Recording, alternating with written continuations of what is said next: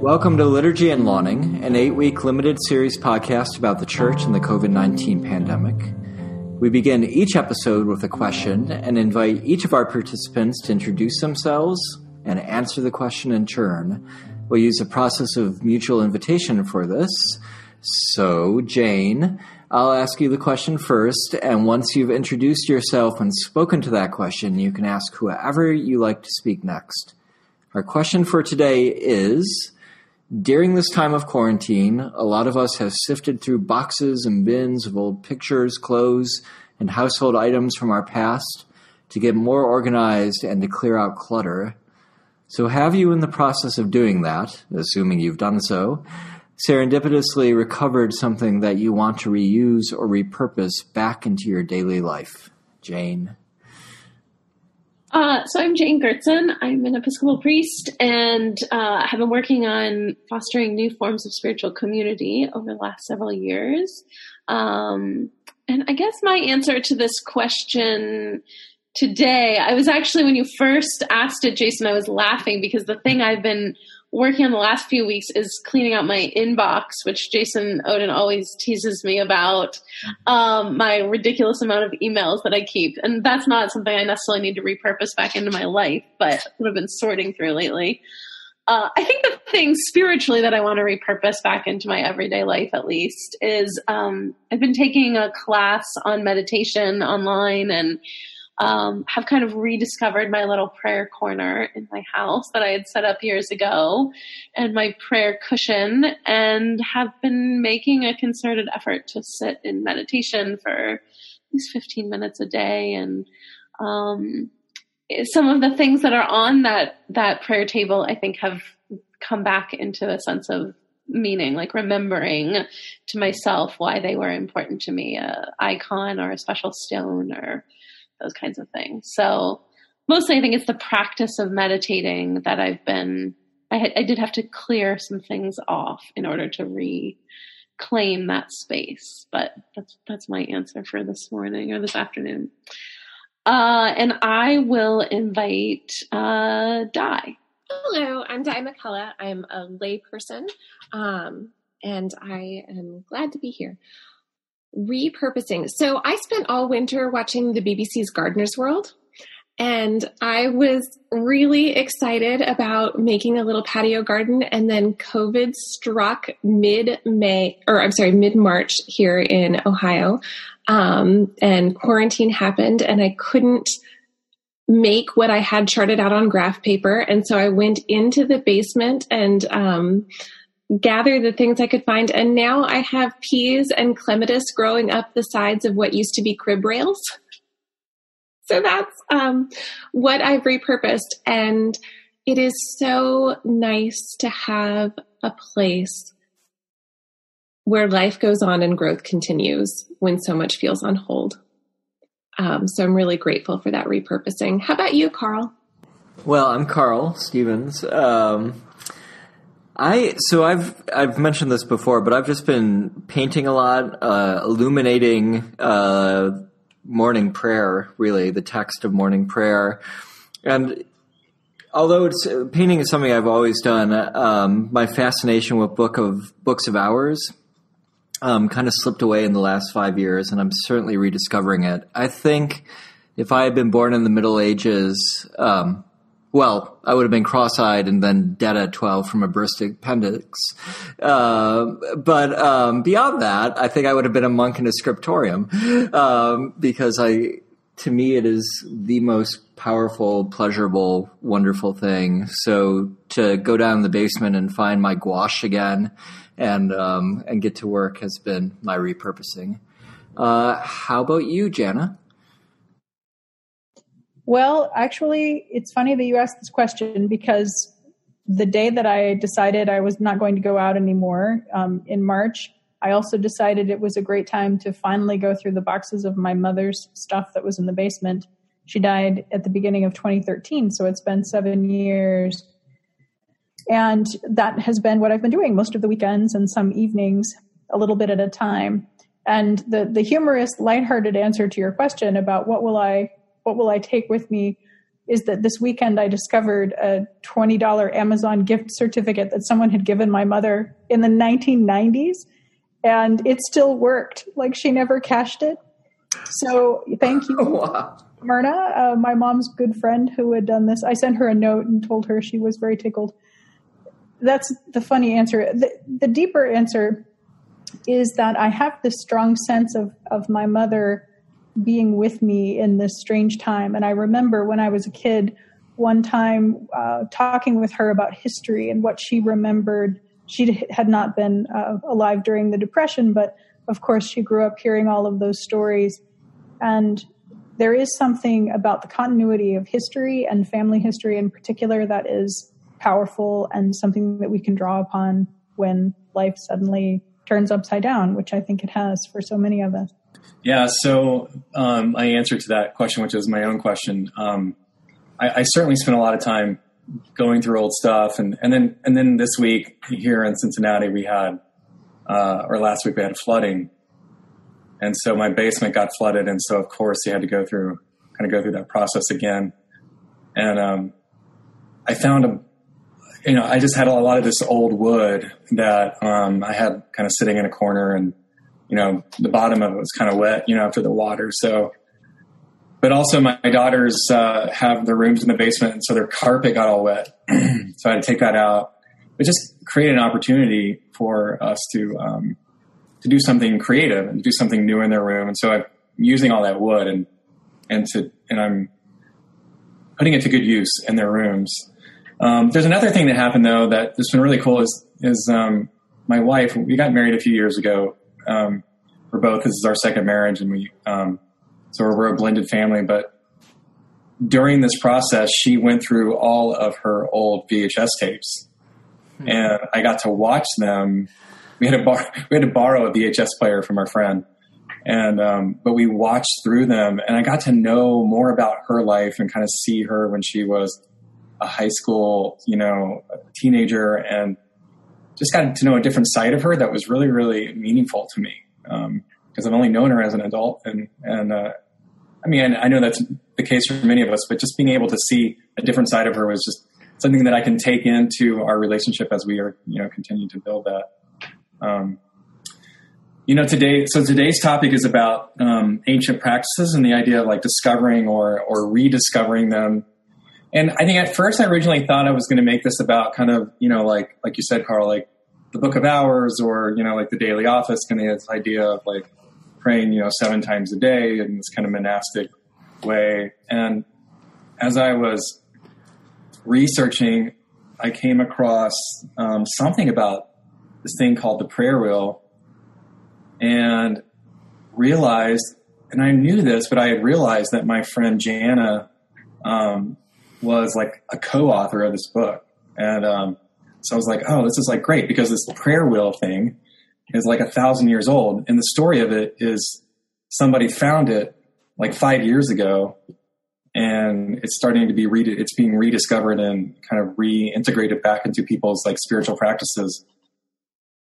But it's funny because that happened like 5 years ago. And ironically, like 5 years ago, something happened in my hometown in Oklahoma City, where they were renovating an old elementary school, and they took these blackboards off, and behind the blackboard was another blackboard, and there were drawings and like stuff in chalk, like on this blackboard from 1917, like perfectly preserved. And one of the things that they discovered was this thing called the multiplication wheel. And it was obviously kind of this heuristic device that helped kids learn how to do mathematics or multiplication. But it's funny because in like 2015, when they discovered it, nobody knew how it worked. And so it's just funny that, like, ironically, 5 years ago, there was this discovery of this multiplication wheel and this discovery of this prayer wheel. And when I learned about the discovery of the prayer wheel, it made me think about the multiplication wheel. And I was just like, I got to talk about this prayer wheel thing. So I asked my friend Janet to come along, who's with us today as our guest. And she's going to talk about her book about the prayer wheel and just kind of how it works and how we use it. when I was reading through the book this weekend, I saw a quote from James Martin, who's, I think, a Jesuit priest. I think that's the same James Martin that we're talking about. He wrote this thing. He wrote this line, first line in the introduction. It says, "Sometimes returning to ancient sources is exactly what we need to renew our spiritual lives." And I just thought that was really so timely. I think as a lot of people are seeking for renewal and seeking for something to kind of give us new perspective and to sustain us through this trying time, I think the prayer wheel is something that discovering it for ourselves could be really powerful. So that's why I was wanting to do that today. So let me tell you a little bit about Jana. So I met Jana about 6 years ago when she went on a pilgrimage to Turkey that I led. I co-led with another priest, and I had no idea who Jana was at the time. I had no idea how famous she was. And I say that jokingly because I knew that would kind of embarrass her, but I got to know Jana, and then I realized, that Jana had written all these books, and I came home and I read one of the books that I had heard about called Flunking Sainthood, and I just fell in love with it. And in fact, she doesn't know this story. She probably doesn't. She knows the story because she was there, but she probably doesn't know this aspect. But about 3 or 4 years ago, we were in San Diego because we were both at a conference called SBL-AAR, Society of Biblical Literature, or the American Academy of Religion. And I went with her to help her, in a sense, promote a book. I think, right? Like the Tribal, is that we were doing that? We were just talking about the book with an Episcopal parish out there. And that was kind of a moment for me when it was kind of a moment, or at least the moment that I mark as the beginning of kind of my journey to the priesthood. Because it was like there was this priest, and he was a academic priest, he was a priest and he was an academic.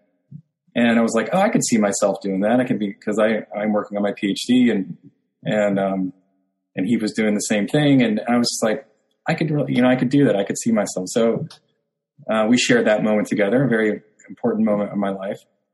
And so she's, like I said, she's written a lot of books. And so the book on the prayer wheel is the one that we want to talk about. So I invited her on and for her to talk about it. And the name of it is called The Prayer Wheel, a daily guide to renewing your faith with a rediscovered spiritual practice. So Jana, I'm going to turn it over to you with a couple of questions. So the first question is, what is the story of the prayer wheel? I know it was discovered 5 years ago, but there's a lot more to it. And then, if you remember, how does the prayer wheel work? So I'm going to hand it over to you and let you answer those questions. Well, the second question about how the prayer wheel works is actually more complicated than it seems, because we don't really know. I mean, we have reversed engineered what we believe is a viable spiritual practice based on the prayer wheel, but at the end of the day, we're just guessing because they didn't leave behind an instruction manual. So let's back up a minute. Thank you for the lovely introduction. I did not know that about your story about feeling called to the priesthood at that time. That's really amazing and beautiful. Thanks for telling me. So I have a friend, David Van Bema, who used to be the religion reporter for Time magazine for many years. And when I was in New York in 2016, David and I sat down to talk about the possibility of my being involved with this book project, because the year before he had encountered this traveling, well, I guess at that point, not traveling exhibition of religious artifacts, one of which is the wheel that is the basis for our prayer wheel book. The prayer wheel is just one tiny piece of this huge book that was for sale in 2015 for, a cool couple. I think they were asking $5 million or something at the beginning. And what was unusual about that book was that it contained all 4 of the Gospels, and it was, 1,000 years old, basically, something close to that. And to have all of the Gospels gathered together, it was a really beautiful thing. Carl, you mentioned that you're interested in illuminated manuscripts and kind of beautiful medieval things. You would probably really dig this. Yeah. It's it is a beautiful thing to look at. And the prayer wheel was added a little bit later, they think at least a century later, and it's just one page of this huge illustrated book. What intrigued David about it was that we didn't really know how it worked. It's a diagram that looks like a target, like you're having target practice. I'm trying to describe it for audio listeners, but maybe you can point them to our website, which is the Prayer Wheel website, if you Google that. And there are downloads and things where people can find what it looks like and manipulate and print them out. And it has 4 rings. So going around this center ring that has Deus or God in the center are 4 concentric circles that going outward. And in those 4 circles are different religious texts broken down into tiny phrases. So the Lord's Prayer is the key one, but then there are also scenes from the life of Christ, such as his descent into hell, his resurrection, his ascent into heaven, and 7 gifts of the Spirit from Isaiah chapter 11, and then the Beatitudes. So all of those are broken down into sort of these little phrases, and then they're directing people toward the center of the wheel in the way they're broken down. So in each of the 7 paths of the wheel, you get one piece of the Lord's Prayer, you get one aspect of Christ's life, one scene from his life, you get one part of the gifts of the Holy Spirit, and then you get one beatitude and its accompanying promise. So it seems to be a roadmap for an ancient way to pray. And that's how we decided to approach it. And there was a line in the book that said, as you're trying to describe what it looks like, I love how somebody said, it's like a monk had a compass and drew the circles. Mm-hmm. And you know, they had a compass because there's a hole in the middle of the concentric circle. And so I love that line. I love the idea of picturing that monk with that compass, making circles. I don't know, that was funny. So. Yeah. Well, and it's very tactile. One of the things when we began showing this image to experts, medieval experts, we also had our friend David and I had our other friend, Patton Dodd, help to write the book and help with the research on this. But none of us are experts in medieval life or medieval religion. So we had a lot of kind of catching up to do.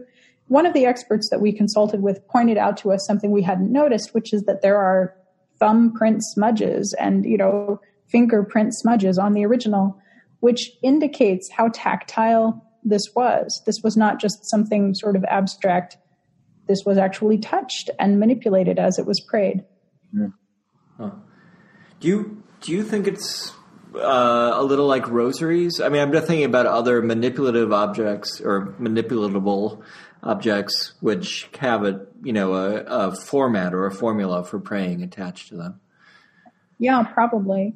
The rosary as a spiritual practice arose later, but the impulse seems to me to be the same.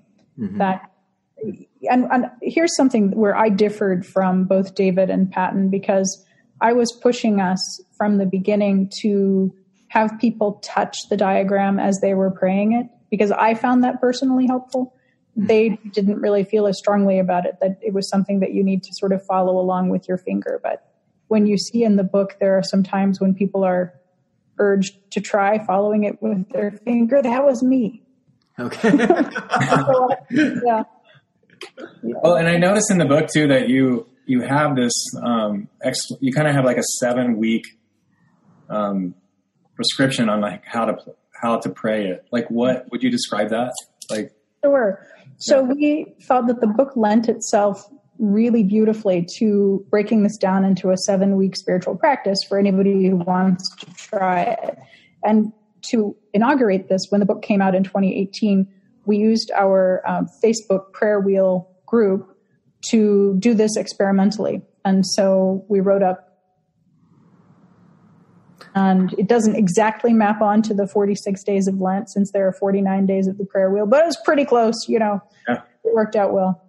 And you start at the top of the wheel. If you're looking at a diagram of the wheel, you see there's a cross up there.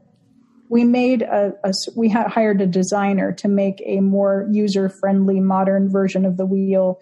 The original is in Latin. It's on parchment. It's a little hard to read. So it's helpful to have one that's a bit more accessible.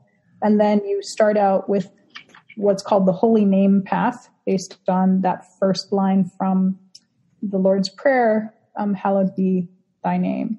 And that path also has wisdom as the gift of the Holy Spirit, Christ's incarnation as the scene from his life, and then blessed are the peacemakers, for they will be called children of God as the beatitude. One of the coolest things about the wheel, for me, one of those aha moments that helped kind of persuade me that this was something I wanted to spend a year of my life investigating, which is always the question in writing a book, is this something you can live with and still love at the end of a year? Was you know what I'm talking about.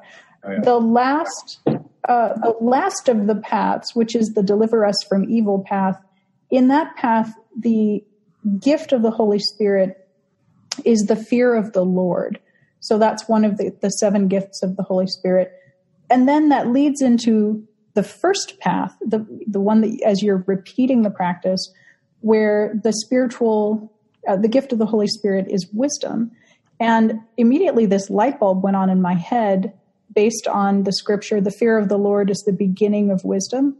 So the way this is structured, the last path ends with the fear of the Lord, and the first path begins with wisdom, which I thought was pretty cool. So it's just cyclical. Yes. Come around again and again and again. Exactly. Yeah. Mm-hmm. I mean, that reminds me of, this is and Di is going to laugh because she knows that I'm such a Teresa of Avila stan. But, this obviously comes so far before Teresa and the interior castle. But one reason I love Teresa's metaphor so much is that a house is someplace where you wander in and out of every room throughout the entire course of a day, right? So there's no kind of false understanding of progression. There's an understanding that you'll actually go back to the beginning. In fact, Teresa said that no one is so advanced in prayer that from time to time they don't have to start all over again. So that cyclical nature, that cycle of the prayer wheel seems to fit with her mindset. Not that she ever would have seen one. I doubt she would have, but yeah. Do you imagine that people would have followed the path in that way, like almost as Carl's talking about, like a rosary where you would pray one round of it and then pray it again? Or some of the way you sort of set it up in the book and in the, what you've just said is that people would pray it like over a course of several weeks, where you might pray one path of it this week or this month and then the next path. Do you think both are true, or do you think people would kind of sit down with it in a kind of more regular fashion and pray it through multiple times? Well, there are a couple different theories about this. First of all, I would say that we're talking here about a pretty specialized or elite audience of monks and nuns who would have had access to these. We have today about 70 to 80 prayer wheels that remain in existence in libraries, and you can see how different they are from each other. We have one of the simplest and earliest ones here, but they get really elaborate. Here we have 4 texts and we have 7 little segments, so 28 items altogether. They get as complicated as 16 and 16. They just become huge and kind of unwieldy. So probably we're not talking about this being available to everyone. We're really talking about it being available in a monastic setting to a pretty well-educated group of people who were literate. And then the other thing is that there seems to be some evidence that this was used as a mnemonic device in order to help people learn these passages of scripture, and particularly for the larger and more elaborate ones as they go on. They're not just learning the 7 paths of the Lord's Prayer or the 7 gifts of the Holy Spirit, but also the 7 deadly sins and the 7 virtues and the 7 spheres of knowledge, which I didn't even know that was a thing in medieval times. But apparently there are 7 spheres of knowledge. So now you know. Yeah. So in order to memorize all of these items, things would be presented spatially. And so this is an example of how they were presented spatially in a wheel. But we also have examples, particularly popular was the tree image, where branches of knowledge, for example, would come off of the tree, and then there would be tiny little smaller branches coming off of those. They really liked the idea of depicting things in a visual way to help people learn them and memorize them. Jana, was there anything about praying this practice as you got to know it that felt different to you than other practices that you'd done? Yes. So one of the things that is both beautiful and also, I think, more difficult about the prayer wheel is the idea that the order of it is somehow holy. Along the outer ring of the entire diagram, in Latin, it says the order of the diagram written here teaches the return home. And this emphasis on order, or ordo in Latin, is important. And I'm a far less, I guess I'm more loosey-goosey with my prayers. For example, I don't tend to follow a straight or linear path, but in some ways that has been part of what has been fruitful and different for me, that this path, this way of praying, not exclusively, I don't do this all that often anymore, frankly. I probably ought to do it more often than I do. But when I do, it is interesting the things that come up in prayer and how they relate to each other. Especially in this system, there are some darker elements. There are darker elements in the Lord's Prayer, for example. There are some dark elements in the story of Jesus. And when you juxtapose those together, you don't really get the shiny, happy Jesus that many American Christians have kind of fallen into. There's some gritty aspects of this prayer. And in that sense, I think it's particularly suited to the times that we're living in right now. We have a lot of fear right now. We have a lot of uncertainty about the future. We're surrounded by death. All of those things are in the prayer wheel. And there's a comfort in walking those ancient paths that we're not the first people who have faced a pandemic. We're not the first people who have dealt with incompetent and rather terrible political leadership. You know, not political as your podcast, but. No, that's really helpful. Thank you. I appreciate that. That brings me to some questions about how much the tactile and the visceral might matter at this moment. Because we are, again, in this moment where we are in some ways divorced from the tactile in our prayer life, right? Like if we can't have communion together, we can't even be in the same room together. If we don't have singing, we don't have smells, we don't have that kind of blurred sense of people's bodies all around us.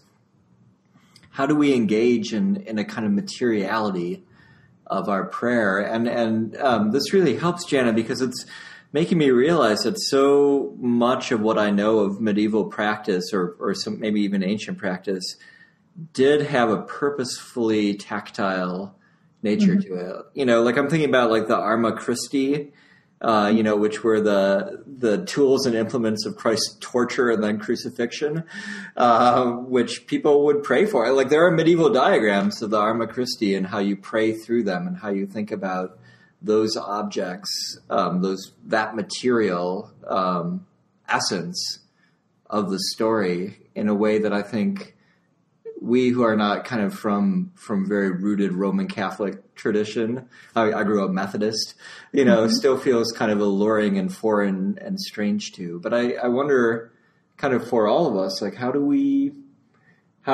incorporate the material, the tactile, in this odd Zoom worshiping community life? Mm-hmm. Well, I like what Jane said earlier about having a shrine or having, you know, a dedicated practice of place for prayer practice, which helps to restore some of that tactile element and the routinization of it. And I mean that in a good way in this case, that routinization would be a powerful nod to stability in our prayer lives. This is a very good point, Carl, about all of these other more tangible aspects of worship being forbidden at this time. We can't touch each other. Many of us can't have communion, these very physical elements of the body of Christ. And we can't meet in person. We can't have congregational singing for probably many months to come. And that's all incredibly depressing, to be honest with you. I feel pretty, discouraged about the lack of those things.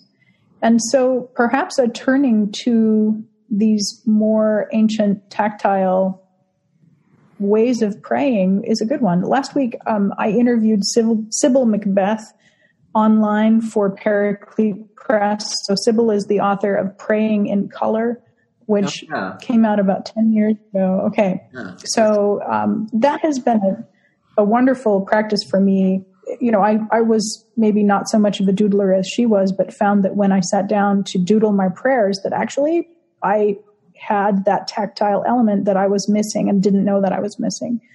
And so maybe we all need to seek out something physical to replace the physical aspects of spirituality that we don't have access to right now. I love that, Jana. And Carl actually introduced me to Praying in Color, and lots of other people he's used it over the years, as have other spiritual director types that I've known. And I agree, I'm not like a doodler, but there is something about, as I was thinking about having a prayer space, like the touching of things that were holy, to me at some point, like a stone that I carried back from Iona, somehow helps transport us back to a time or a place where we were able to be in communion with God. Mm-hmm. And in some ways, that's the entire purpose of, communion, is a sort of re-remembering of a truth that we knew to be true. And when we reenact it, it becomes true again. Mm-hmm. So yeah, I like the idea that these tactile practices, like what are the things that we could recover? I was thinking about talking about gardening, but just like having my hands in the dirt is a connection to a spirituality that, can't be expressed in other ways, but could be expressed in that particular way. So yeah, I think there is something really important about that. And I like the idea of I guess one question I had is, you were saying that they're printed in the book, like a more contemporary version. Did you ever get single prayer wheels printed just for people just to hold the wheel itself? Yes. Well, only on paper, not on something so nice as cardstock. Although one of the coolest things that happened in this whole journey of writing about the prayer wheel was that people started making it their own. One guy actually took a photograph and sent it to us of how he had taken a pizza box and made, on the top of a pizza box, he had made his own prayer wheel, and it had a spinner in it so that he could basically spin the prayer wheel die and then be told what to pray for on that day. And we were like, you go, that's fantastic that he was making it his own in that way. I think is a really beautiful thing, because at the end of the day, like I said, we don't fully know how this was used. Could have been a pizza box. Yeah, I love that, because that's kind of what I was hearing from you, is that there really isn't kind of one way to do it. I mean, that we all kind of personalize it, or we find a way for it to work for us. And then, that just feels to be the case with a lot of just kind of consistent prayer. I mean, even praying the daily office, I don't pray it kind of exactly the way it kind of comes out in the rubrics. Mm-hmm. I kind of make it my own, or add things here, add things there. And that makes sense. So I have a question for you. So you wrote the book, Flunking Sainthood, and you wrote the book, The Prayer Wheel. So did you flunk the prayer wheel? That's my question for you. Well, I just admitted to you all that I'm not doing this very often anymore. So yeah, I think so. We can add that on to the long list of of prayer practices that I've tried but have not been very consistent about. And I don't know that that's flunking maybe so much as I don't know what to call it. Sure. Necessarily. Well, so the reason I asked that is what drew you to write, to spend a year researching this and write on this? Well, that aspect of discovery, it's not very often that, David and Patton and I all have some kind of career as religion journalists. David more so because that was his exclusive professional identity. And it's just not very often that you have the opportunity to research and write about something that nobody else has done before. Mm-hmm. That's amazing. And it's incredible that it just fell into our laps in the way that it did. And also, I know I love my friends and I wanted to be involved in doing a project with them. But that sense of curiosity and discovery, we really didn't know when we began researching this what we would find, if this would turn out to be a beautiful, spiritual practice that would help people, if it would turn out to be a nothing burger. We had no idea when we were starting this, but just followed the whiff of curiosity, I guess. That makes me wonder, Jana, what you're curious about next. Oh, wow. So the last 4 years I've been researching, I've kind of taken a turn as a historian to researching social science and working on religion in America today. And so my biggest research questions now are about young people leaving religion and about why people stay, why people don't stay.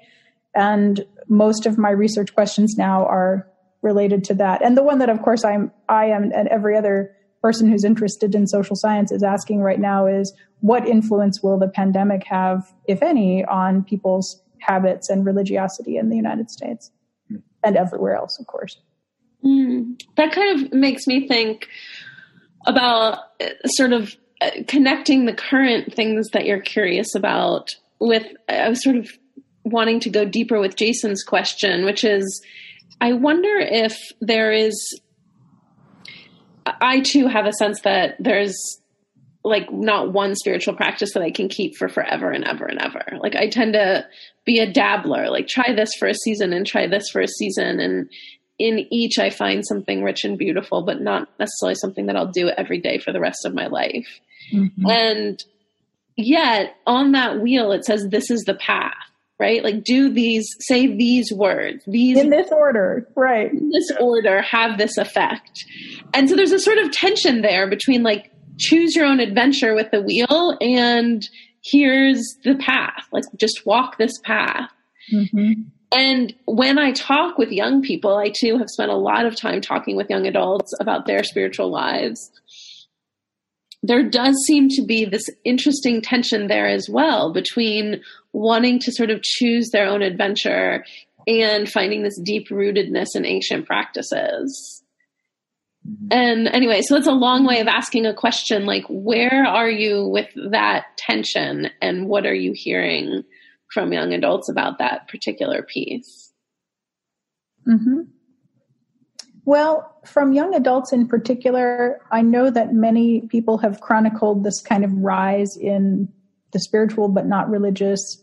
From a social science perspective, there's not a lot there in terms of, I'm trying not to be insulting of those people's research, but spiritual but not religious, it is really religion becoming more and more diluted to the point that it may even become unrecognizably religious. So, yeah, I don't see a lot of evidence that young people who are not already involved in religion, at least tangentially, are interested in spiritual practice. Correct me if I'm wrong from your perspective. I'm sitting here trying to formulate the thought.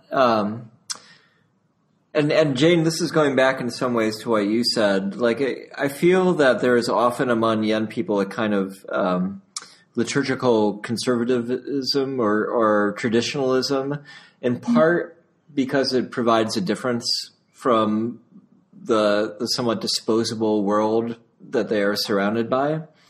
And I'm not sure it's necessarily the same thing. Like moving between ancient practices to kind of fit the journey of your soul, I don't think is necessarily the same thing as like moving between looks, when you get like whole new outfits or things like that. Like so I think that you can maybe do both, that you can both be kind of a traditionalist because you want to be in touch with something that has been deeply tested by tradition, particularly a tradition of prayers, but also have some space within those traditions for your soul to move as you grow closer to God. Does that make sense? Yeah, it does. I mean, I think that's the thing that I wrestle with is I tend to be not such a traditionalist on so many levels. And yet I note the longing and sense of the sacred that a lot of young adults, and maybe it's a very small segment to your point, Jana, that we're like actually talking about young adults attracted to the Episcopal Church in some way, shape, or form, which is a very small percentage of a very small percentage of all young adults who are out there. So like with that caveat, but yeah, I mean, the young adults who I have been in contact with, I think there is this sense of like, just do it the way that it says to do it. Stop playing with it. And I'm like, but I like playing with it. I think there's something sort of fun and creative about the playing with it part. But I think there's also wisdom in the like, here's a path, walk this path. And, whether it's the Ignatian practices or a prayer wheel or, saying the rosary, like, I think there are like, these things can produce a way of encountering God that other things may not in the same kind of way. So I don't know. I think I'm just curious about that because it's a tension I've experienced in my own self. Yeah, me too. Me too, very much. Well, and I don't want to get too loose with this term, but I mean, there's a sense of like, I think about interpreting texts and you think of postmodernism and you think about the idea of like when you're reading a text, there's some, more maybe a traditionalist they want to really understand what was the original intent or what original meaning. I think within postmodernism, it's like we can't discover that, and we really don't know, and we never really will be able to. And so there's almost like an element of within this kind of postmodern culture and time. And I can kind of see why people want to be playful with the prayer wheel as much as they want to be with an ancient text. I don't know. What do you? Well, I think liturgy it carries a multitude of concerns with it. And one is that it actually reflects and speaks to the community that is there now. And so that might require some change or some manipulation of something that was useful to a community 800 years ago, right? Like as much as we might like something like a prayer wheel, for instance, it was not developed for our particular phase or moment of Christianity. And therefore, I think some adaptability in saying, okay, I'm going to take the thing and put it on a pizza box and use a spinner, is warranted, is of value even, right? But Jen, I don't know. I think you agree with that since you like the pizza box, but I love the pizza box. Yeah. Okay. The other thing I was thinking about in terms of the tactile, as my Christian formation director for Children's Church on Sunday did this great thing where he just had the kids go and get some object to hold throughout the worship time. And at first he was like, if you have a Bible or a prayer book, go get that. But actually not many of the kids did. This is one of the challenges with like trying to do prayer book liturgy, quote unquote. So they just went and got stuffed animals and things. And I thought, that'd be great. What if like for worship, at the beginning of your online worship, you say, we're going to be talking about dirt a lot today. So go get a pot of dirt and have it to play with while we worship together or something. I love that. Put your hands in it. That would be fantastic.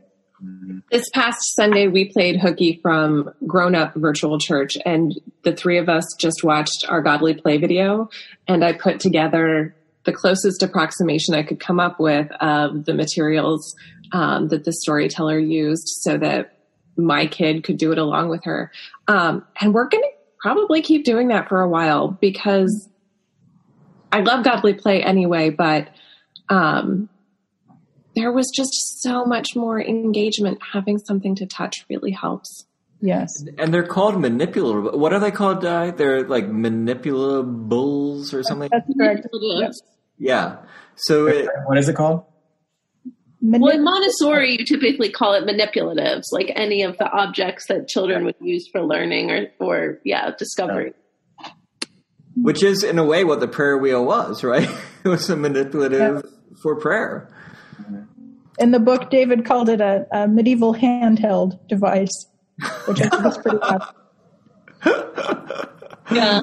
Well, there is something interesting about that, too, then. So there's one thing about, like, and my preference would be, like, find dirt or find a rock or find a favorite cross or make a cross at home or something and hold this during worship. But there's a question then about kind of handheld devices now, and are people praying through their phones and through other kinds of, electronic mediums? Mm-hmm. And does that, I think there's a moment where I sort of say this is terrible and keeps us disconnected.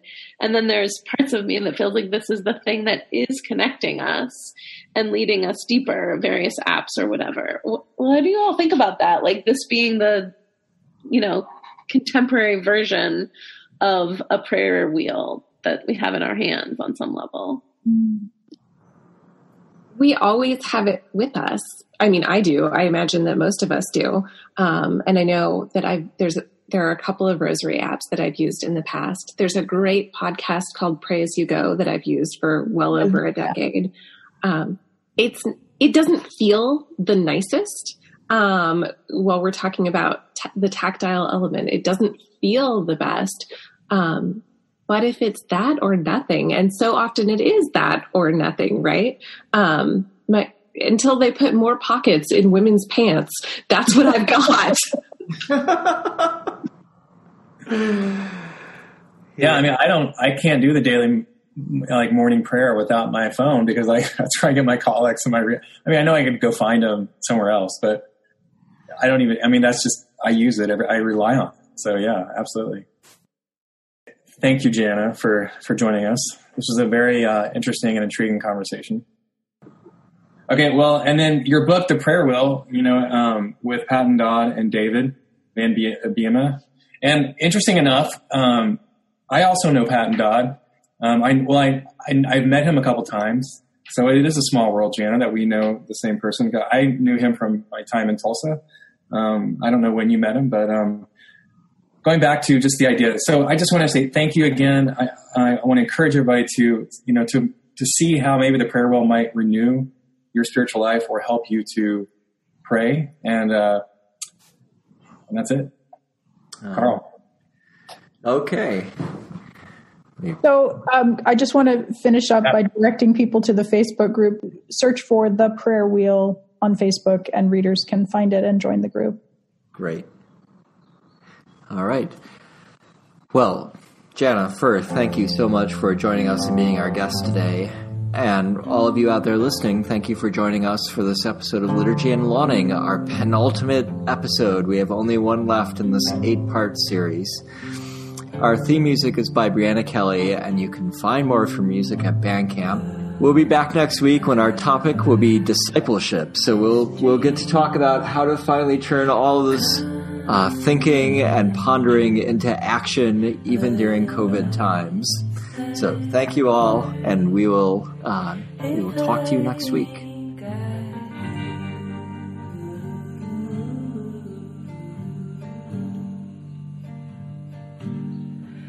Oh,